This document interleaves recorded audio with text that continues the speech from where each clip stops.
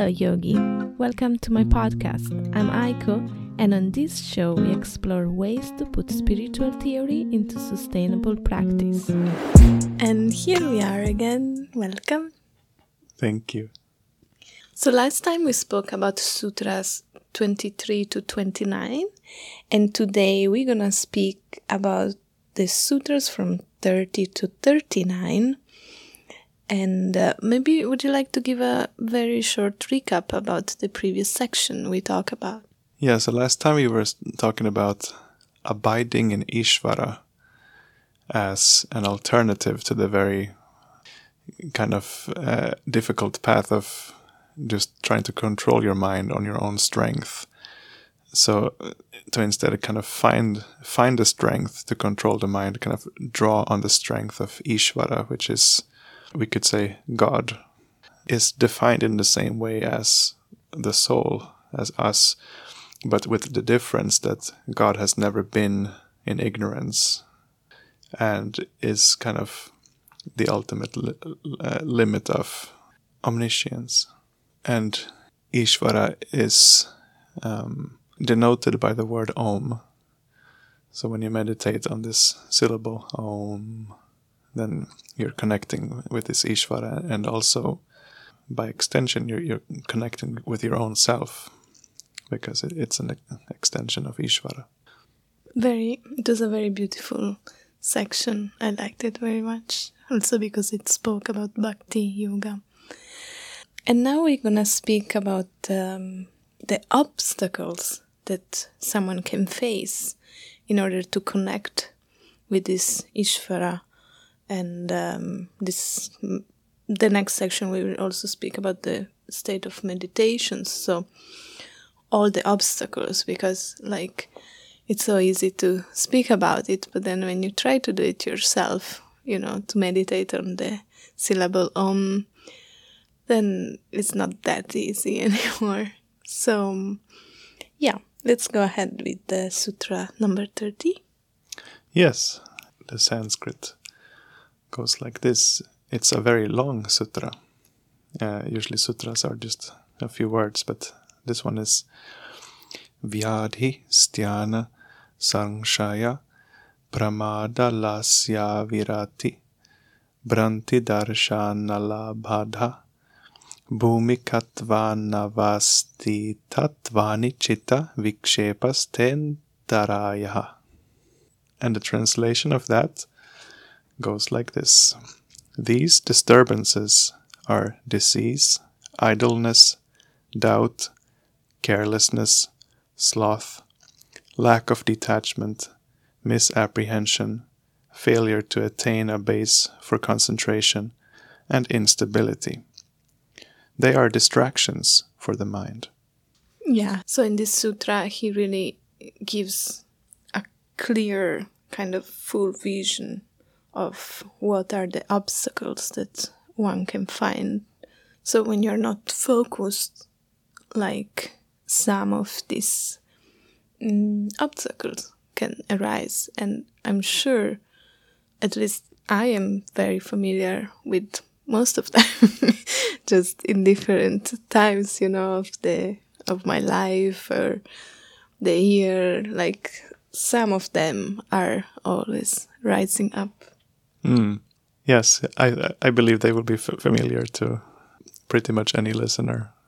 And one way to speak about them by some commentators of the Yoga Sutras has been to see them as a progression, starting from the kind of most kind of basic obstacle and then going to more and more subtle obstacles. And of course, as you say, they can come also, it's not that you always have them in a neat ladder like that. They can come, you can, ascend some steps on the path, and then something from a previous step will arise again, for example. Yeah, and also I think it's important to say that it's normal to have all those obstacles. Otherwise we would all be saints and liberated right now, but it's not the case. So yeah, actually by reading these sutras also forward, we're gonna see how it's normal to have those obstacles and how we can slowly overcome them with practice. Yes, and it's also inspiring, to see that others have, tried to tread this path before us, and they have kind of charted the territory, like figured out what the obstacles are, kind of shared their experience, so that we have some kind of reference. Like, it's not that we are just lost on our path. Yeah. But just for the sake of conceptualization, it's nice to have this kind of vision of these obstacles as a progression. So first we have disease. So to have just physical illness and instability, and it's the kind of very first basic thing. And like the previous verse was saying that the focusing on this mantra Om is going to take us through all these obstacles. But it doesn't necessarily mean that we will become physically healthy simply by reciting Om. Yeah. So one kind of interpretation is that Om kind of enlightens our intellect so that we understand, we kind of get the understanding that we should keep our body healthy, and we figure out how. It's kind of showing us the way. Yeah, and then the next step, idleness. So we may have a physically healthy body, but we may just not have the mental capacity to engage in yoga. Kind of, it may be due to depression or just kind of feeling down.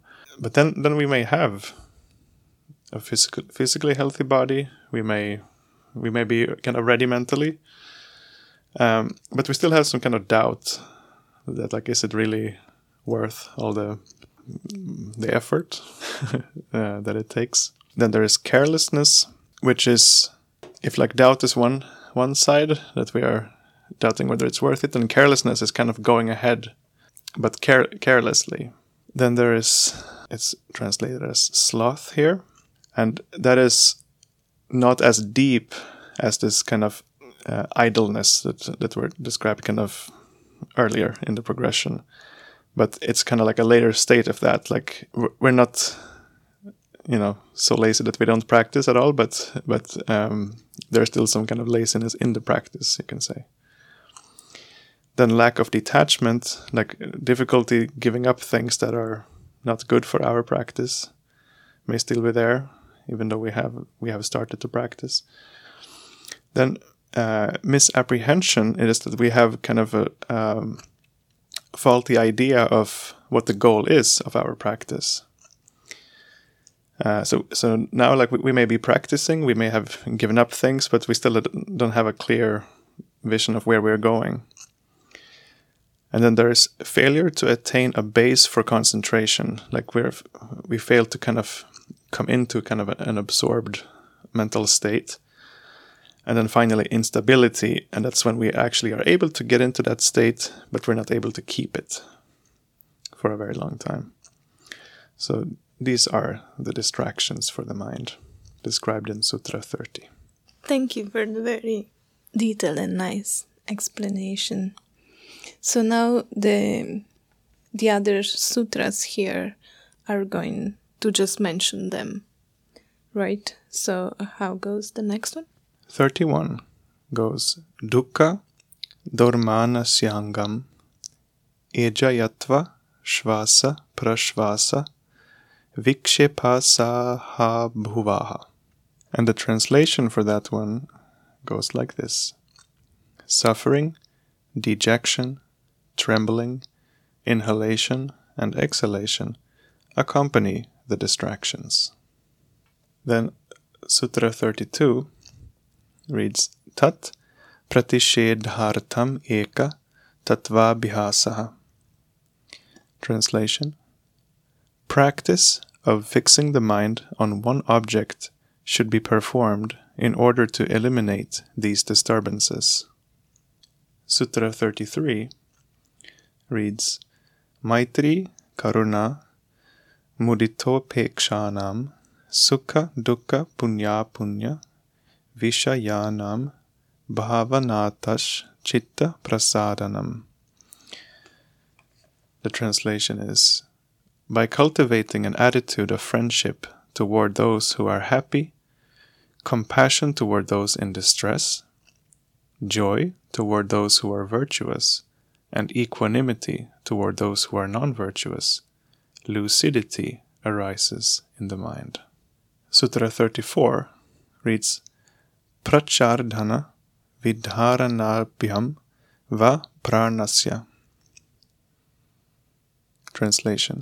Or, stability of mind is gained by exhaling and retaining the breath. And here one may wonder why inhalation is not mentioned, only exhalation and holding the breath. But it is to kind of emphasize that when you exhale, that's when you can empty the mind. And this is very much like used into meditations, and also the previous sutra where it was saying about focusing, putting your attention in one point.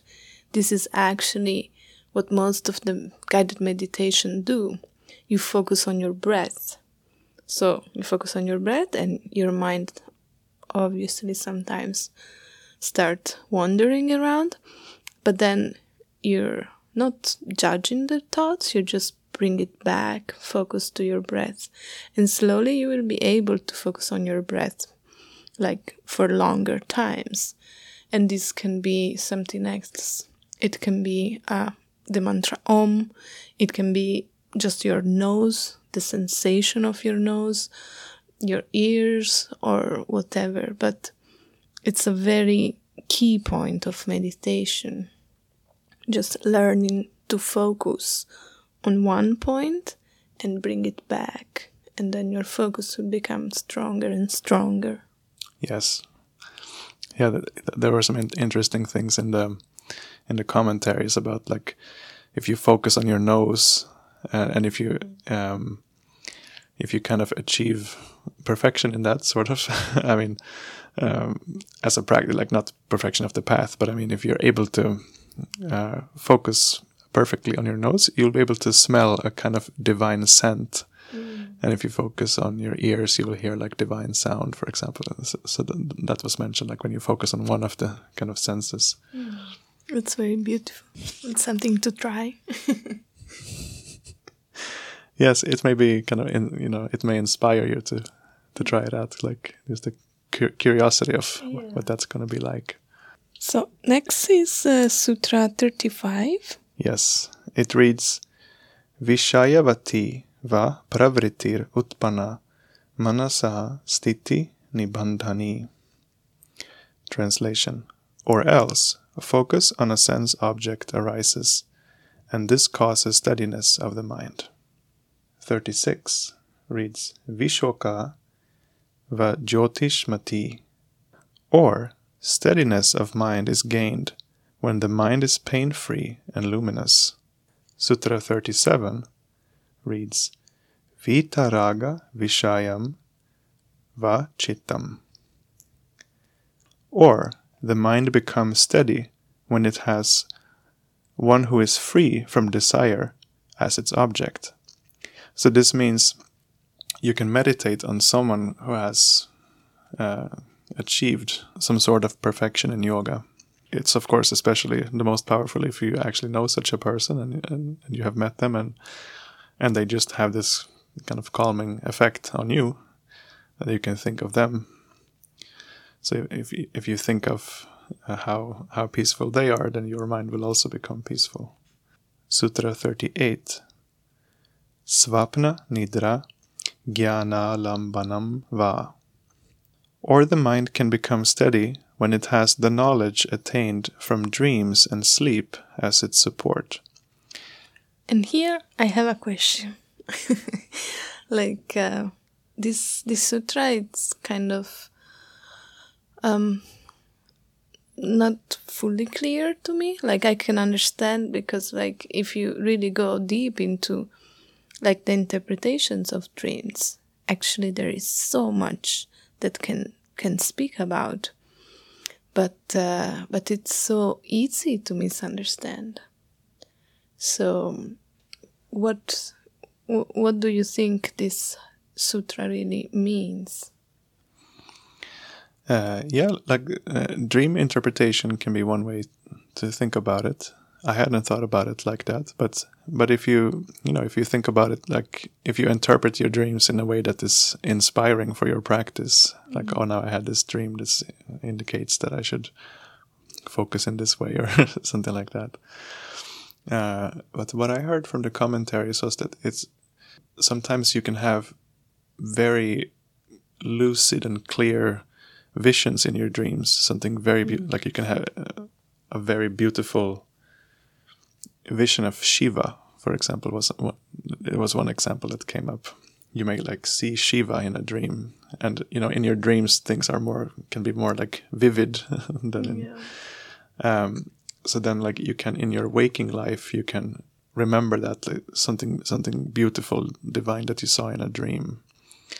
And if you kind of spend your days, trying to remember Ishvar, or like just kind of absorb in your practice, or like it said in the previous verse, to kind of think of someone who is more advanced than yourself on the path of yoga, someone who is inspiring to you, then something like that, like they may appear to you in a dream, and you can recall that dream in your meditation, and that can help you to calm your mind also. Thank you. Then text 39, the last one now for this session, reads Yathabhimata dhyanadva, or steadiness of the mind is attained from meditation upon anything of one's inclination.